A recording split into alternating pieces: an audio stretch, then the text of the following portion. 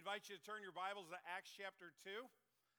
We're in the third leg of our journey. We've looked at the words of Jesus, the works of Jesus, and now we're looking at the people of Jesus. In other words, for the last couple weeks and for the next several weeks, we're going to be looking in the mirror. For those of us here who call ourselves disciples of Jesus, for those of us who would say, I've put my faith in Jesus alone for my salvation. That's my creed. That's what I believe. We're doing a little bit of soul searching, and we're asking the question, how much are we really following Christ? How much do his people really look like him? I want to suggest to you this morning, before we read this text, that what we value most shapes our lives. Let me say that again. What we value most really shapes our lives. It directs our choices, right? It clearly leads us in the decisions that we make and the behavioral choices under which we live. So I'll give you an example. One of the things that our family valued when our kids were little and growing up, we have 3 children, they're all now grown. We loved family time together, and we would take at least a couple of weeks every summer, if not a little bit more, if we could squeeze it in, and we would spend time together as a family. And we like to drive. We like road trips, but we also like peaceful road trips. So that was a high value to us. And so one of the things that the decision that made us make, Cindy and myself, was to ignore the information that was on the Benadryl bottle, which was clearly written by someone who has no children, okay? Because it says, don't give to children in order to make them drowsy. Now, what kind of knucklehead would write something like that on a Benadryl bottle? Of course they need a little teaspoon of Benadryl, especially our middle child, Katie, before she got in the car. That was of high value to us. So I'm being a little bit silly, a little tongue-in-cheek, but you understand the point. What's most important to you? What's most important to me? Whatever that is going to shape the way we live our lives. With that in mind, the question that I want us to look at this morning in this particular passage of Scripture is, what are the values of Jesus' people? If I'm a disciple of Jesus, what are my values? Are they lining up with his? Acts chapter 2, verses 42 through 47. You can follow along in your Bible or your iPad or on the screen. Hear the word of God. Talking about early Christians, the very first generation of Christians. And they devoted themselves to the apostles' teaching and the fellowship, to breaking of bread and the prayers. And awe came upon every soul, and many wonders and signs were being done through the apostles. And all who believed were together and had all things in common. And they were selling their possessions and belongings and distributing the proceeds to all as any had need. And day by day, attending the temple together and breaking bread in their homes, they received their food with glad and generous hearts, praising God and having favor with all the people. And the Lord added to their number day by day those who were being saved. This is the reading of God's holy and perfect word. To him alone be glory. Let's pray together.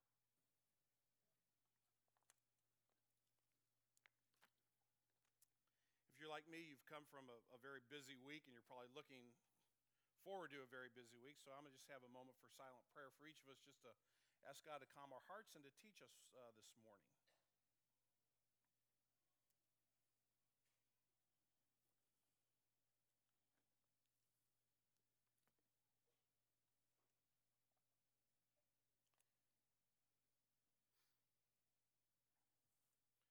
Lord Jesus, we come before you this morning in thanksgiving and worship and praise for who you are and for what you have done in our lives.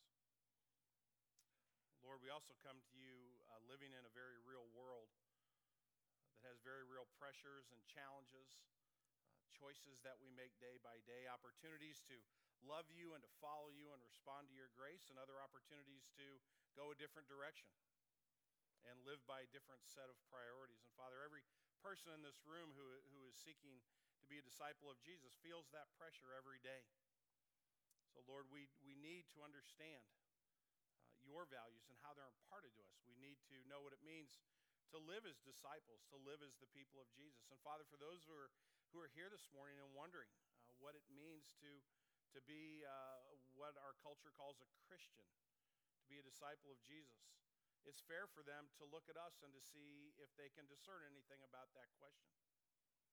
So, Father, I pray for all of us who are gathered here this morning, whatever we claim to believe or not believe, Lord, we all need to hear your truth and your word.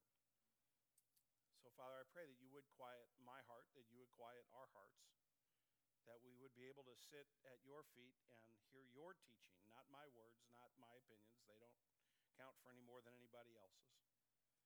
But, Lord Jesus, what you have to say is of eternal, profound significance. So it is that for which we pray. Forgive me my sin. Don't let me stand in the way, Lord, of what you want us to know, to learn, to understand, and apply to our lives this morning. We pray in Jesus' name. Amen. Well, let me give you the sermon in a sentence so you kind of know where we're headed this morning.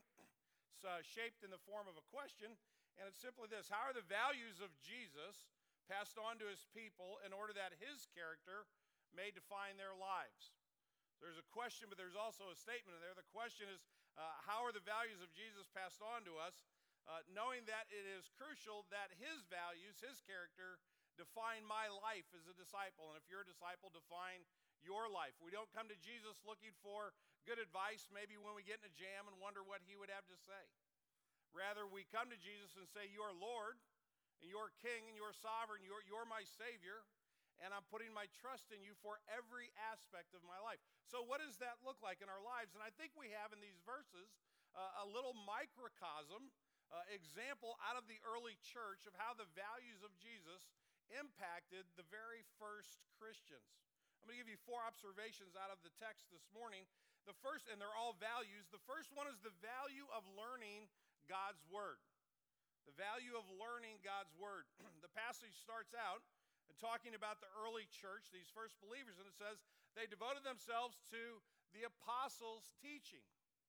And I want to suggest to you that Luke, when he wrote this, put that first primarily because he wants us to understand it is of the most significant importance. Whatever else I do as a disciple of Jesus, however else I spend my time serving others, maybe volunteering in a local shelter or a food bank, or serving in some way in my community, or serving in my church, all those things are important. All those things are incredibly important, but they all must come under the foundation of our lives, which is the Word of God. Jesus said as much in a passage we looked at a couple of weeks ago as we moved into this particular sermon series, where he spoke to his disciples while I was still on earth, and I've shortened up this passage a little bit. I've taken some of it out. But Jesus said, all authority on heaven and earth has been given to me. Go therefore and make disciples of all nations, teaching them to observe everything I have commanded. So the foundation for your discipleship, the foundation for my discipleship, is not our opinion. It's not the latest book. It's not an interesting article in Christianity Today, although there are plenty of wonderful, great things we can learn from Christianity Today. The foundation of our lives are the words of Jesus.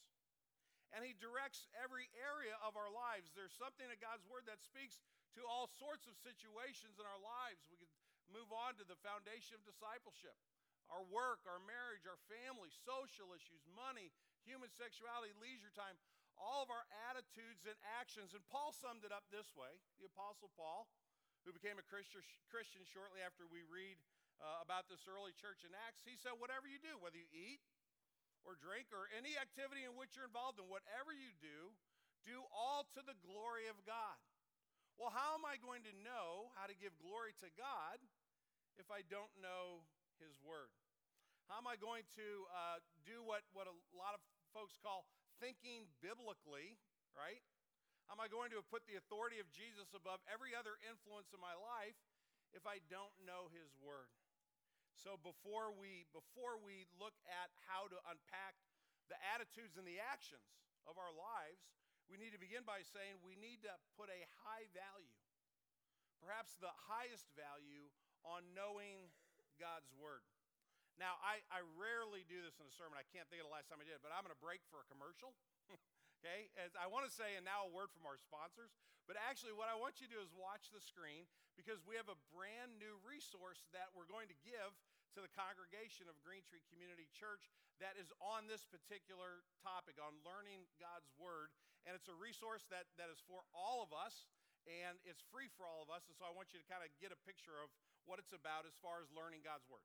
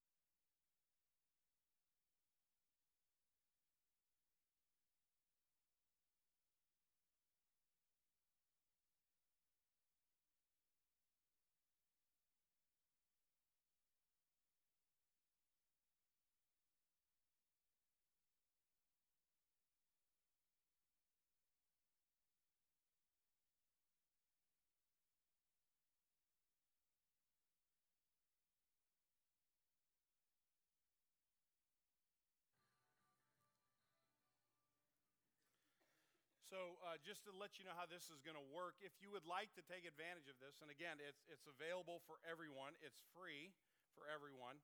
You're going to be getting an email from us this week from Green Tree, letting you know that you're going to be getting an email evite, I think I'm saying it the right way, from this resource from New Media.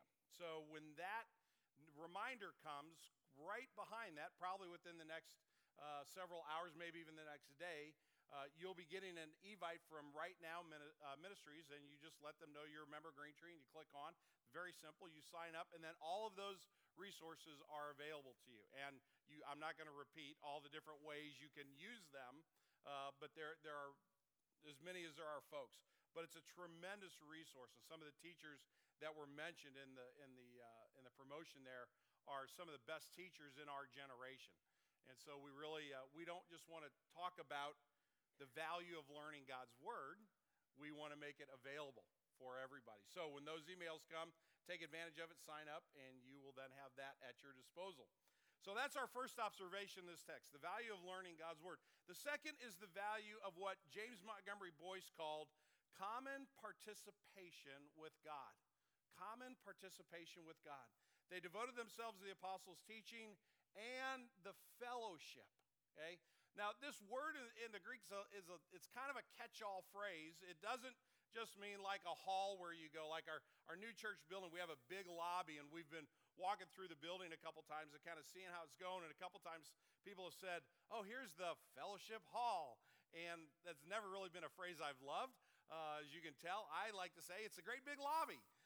But call it whatever you will, this word fellowship kind of has several different connotations. And so I've listed several of them there. The idea of worship, when we come together, we have fellowship in worship, but we also establish friendships with one another.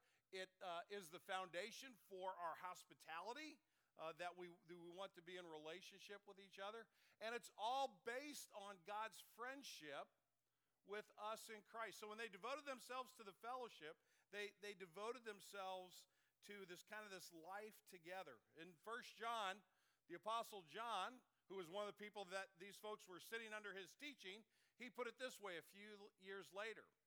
That which we have seen and heard we proclaim to you, so that you too may have, and here's that word, fellowship with us, and indeed our fellowship is with the Father and with his Son, Jesus Christ. So we worship God, we're in friendship with God.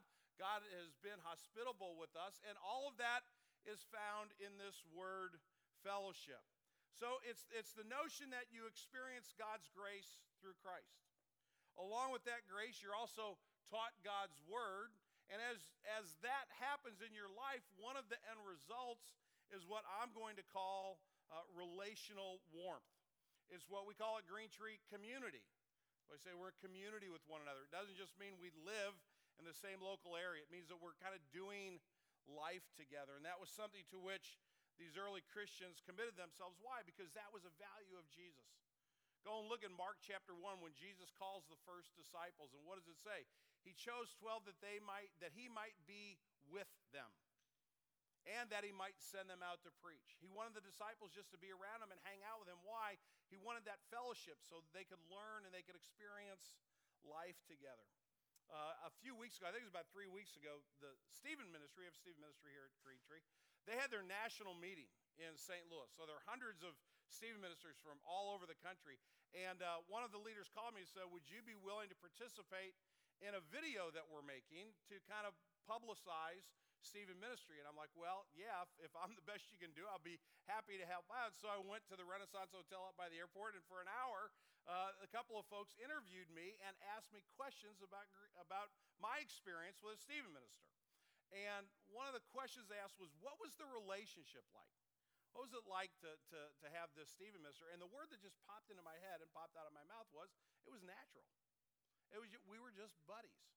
But I was in a tough time in my life. It was when my dad was sick and eventually passed away, and just kind of needed somebody to listen and to talk to me and not try to fix me, but just kind of share it with me. But it was the most natural thing in the world. I never thought, my Stephen minister's coming today. I better get ready. I better prepare my answers for the questions he's going to have. I better think about what this time is going to be like. He walked in, he said, hey, he sat down, and we started talking.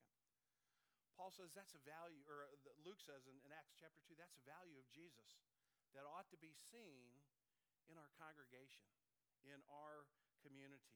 The value of learning God's word, but also the value of common participation with God. Thirdly, the author of Acts points us to the value of formal and informal worship. They devoted themselves to the apostles' teaching and to the fellowship and to the breaking of bread, which is what we're going to do this morning, and celebrating communion, and to the prayers. And notice that's how it's written, to the prayers, not to prayer.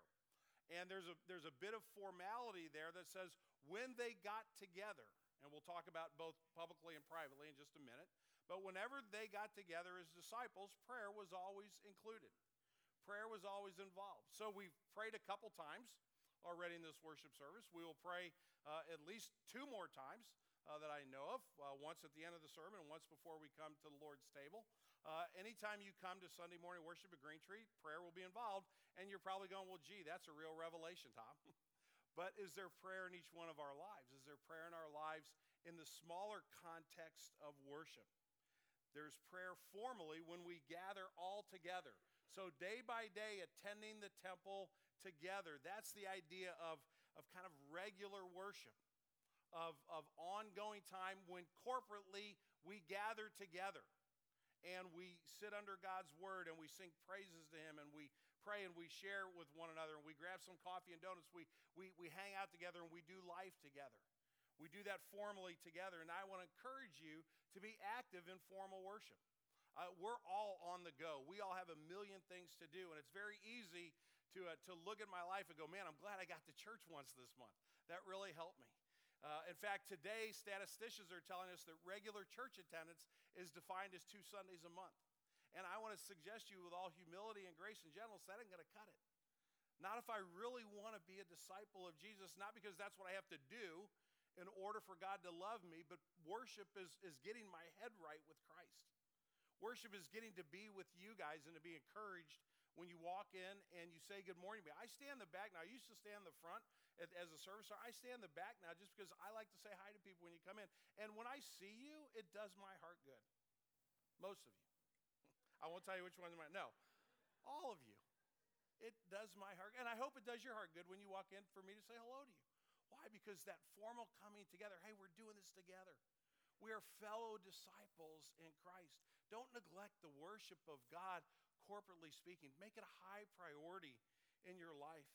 But there's also an informal worship. There's a smaller worship which includes all of these ingredients, and it says together and breaking bread in their homes. In other words, whether Luke is talking about family worship or small group worship, I think he's probably including all of that. That should also be part of our lives. As we saw in the little video commercial there, once a week is not the only time spiritual questions pop up. Once a week, you say, okay, I'm going to hold all my questions for Sunday morning, and I'm sure when I get there, they'll all get answered. No, and God has not wired us that way. So he's called us into a tight-knit community that has informal, smaller community group gatherings, family worship, where life happens and faith is applied. If you've ever had the opportunity to be in a small group or community group for 3 or 4 years with the same folks, it's really a pretty profound experience. Because in 3 or 4 years in anybody's life as an adult, you're going to go through some highs, right? And you're going to go through some lows and a lot of stuff in between. And I can't tell you how much time I've spent in hospital rooms, not because I'm the pastor, but because of somebody in my community group. I can't tell you how often I've prayed with or for someone, or had a group of people pray for me and pray for Cindy and pray for our family, not because there was some big deal going on, the church gathered together, but we were with each other. We were worshiping God, either as a family or as a spiritual family, a smaller part of Green Tree Community Church. I want to encourage dads and moms this morning. I know family worship is hard. I'll take another step. I know family worship is next to impossible, right? And I'm a trained professional, okay? So if I struggle with family worship, I get it, I understand it, but it's something that we need to practice. And we need to work towards having an experience for our children from the earliest ages where they can ask their questions about God and get some answers from dad and from mom. Where we're intentional about sharing our faith with the next generation. The values of Jesus include formal and informal worship of God. Why? Because he knows it edifies our souls. So if these are the values of Jesus, if the values of Jesus are learning God's word, fundamentally doing life together as disciples, and formal and informal worship, what happens in our lives?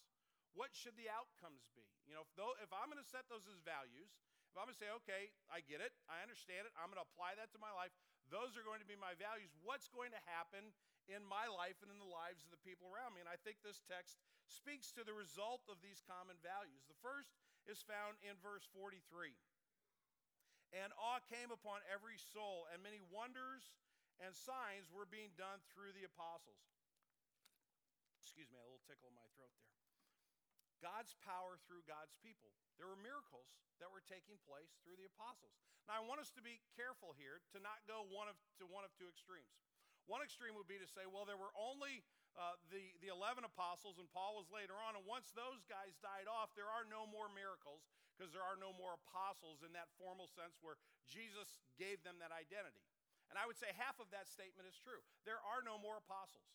If anyone ever defines himself or herself to as an apostle, you should turn around and walk away, or at least ask some very significant clarifying questions, because only Jesus appointed apostles.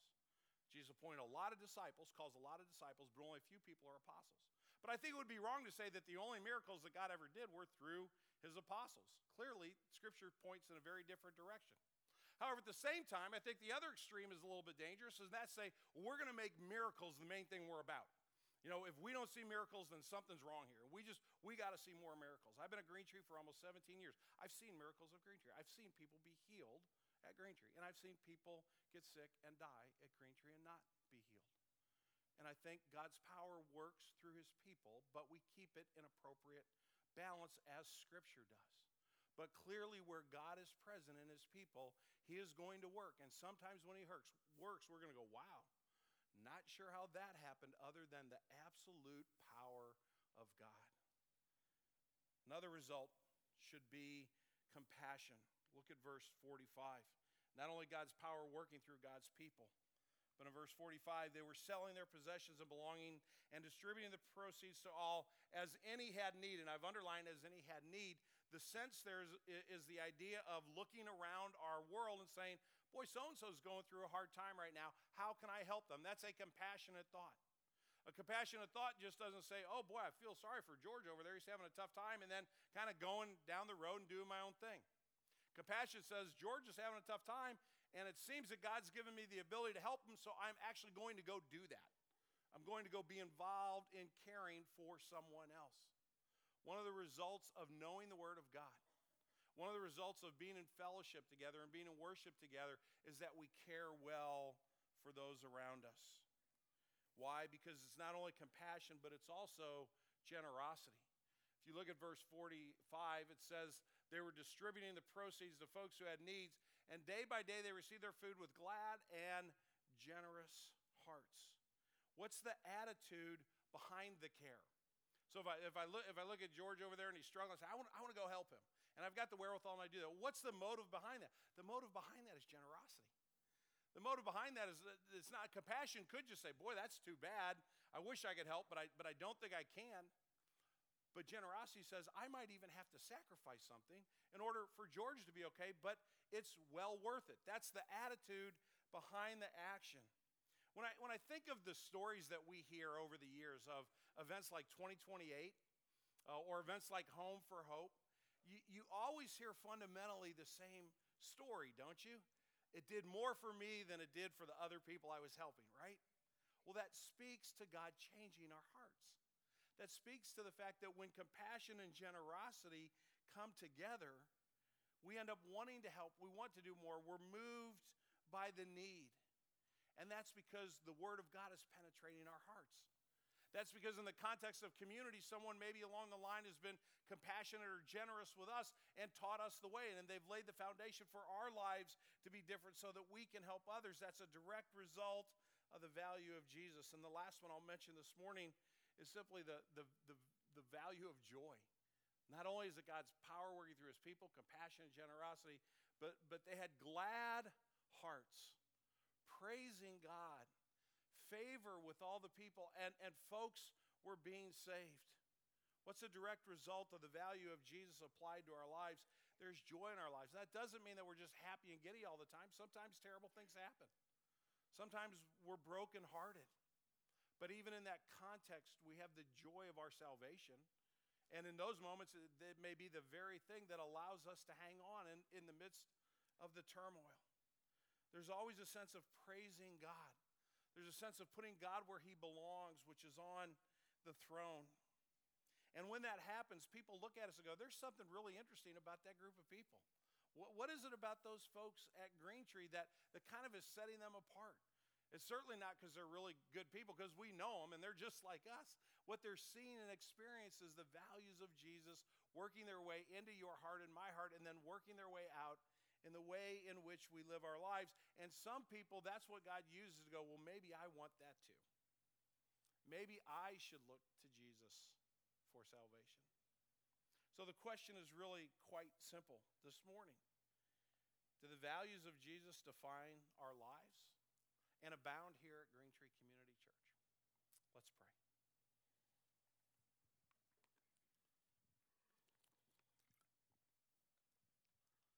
Lord Jesus, we bless your name because you have given us these values, these characteristics.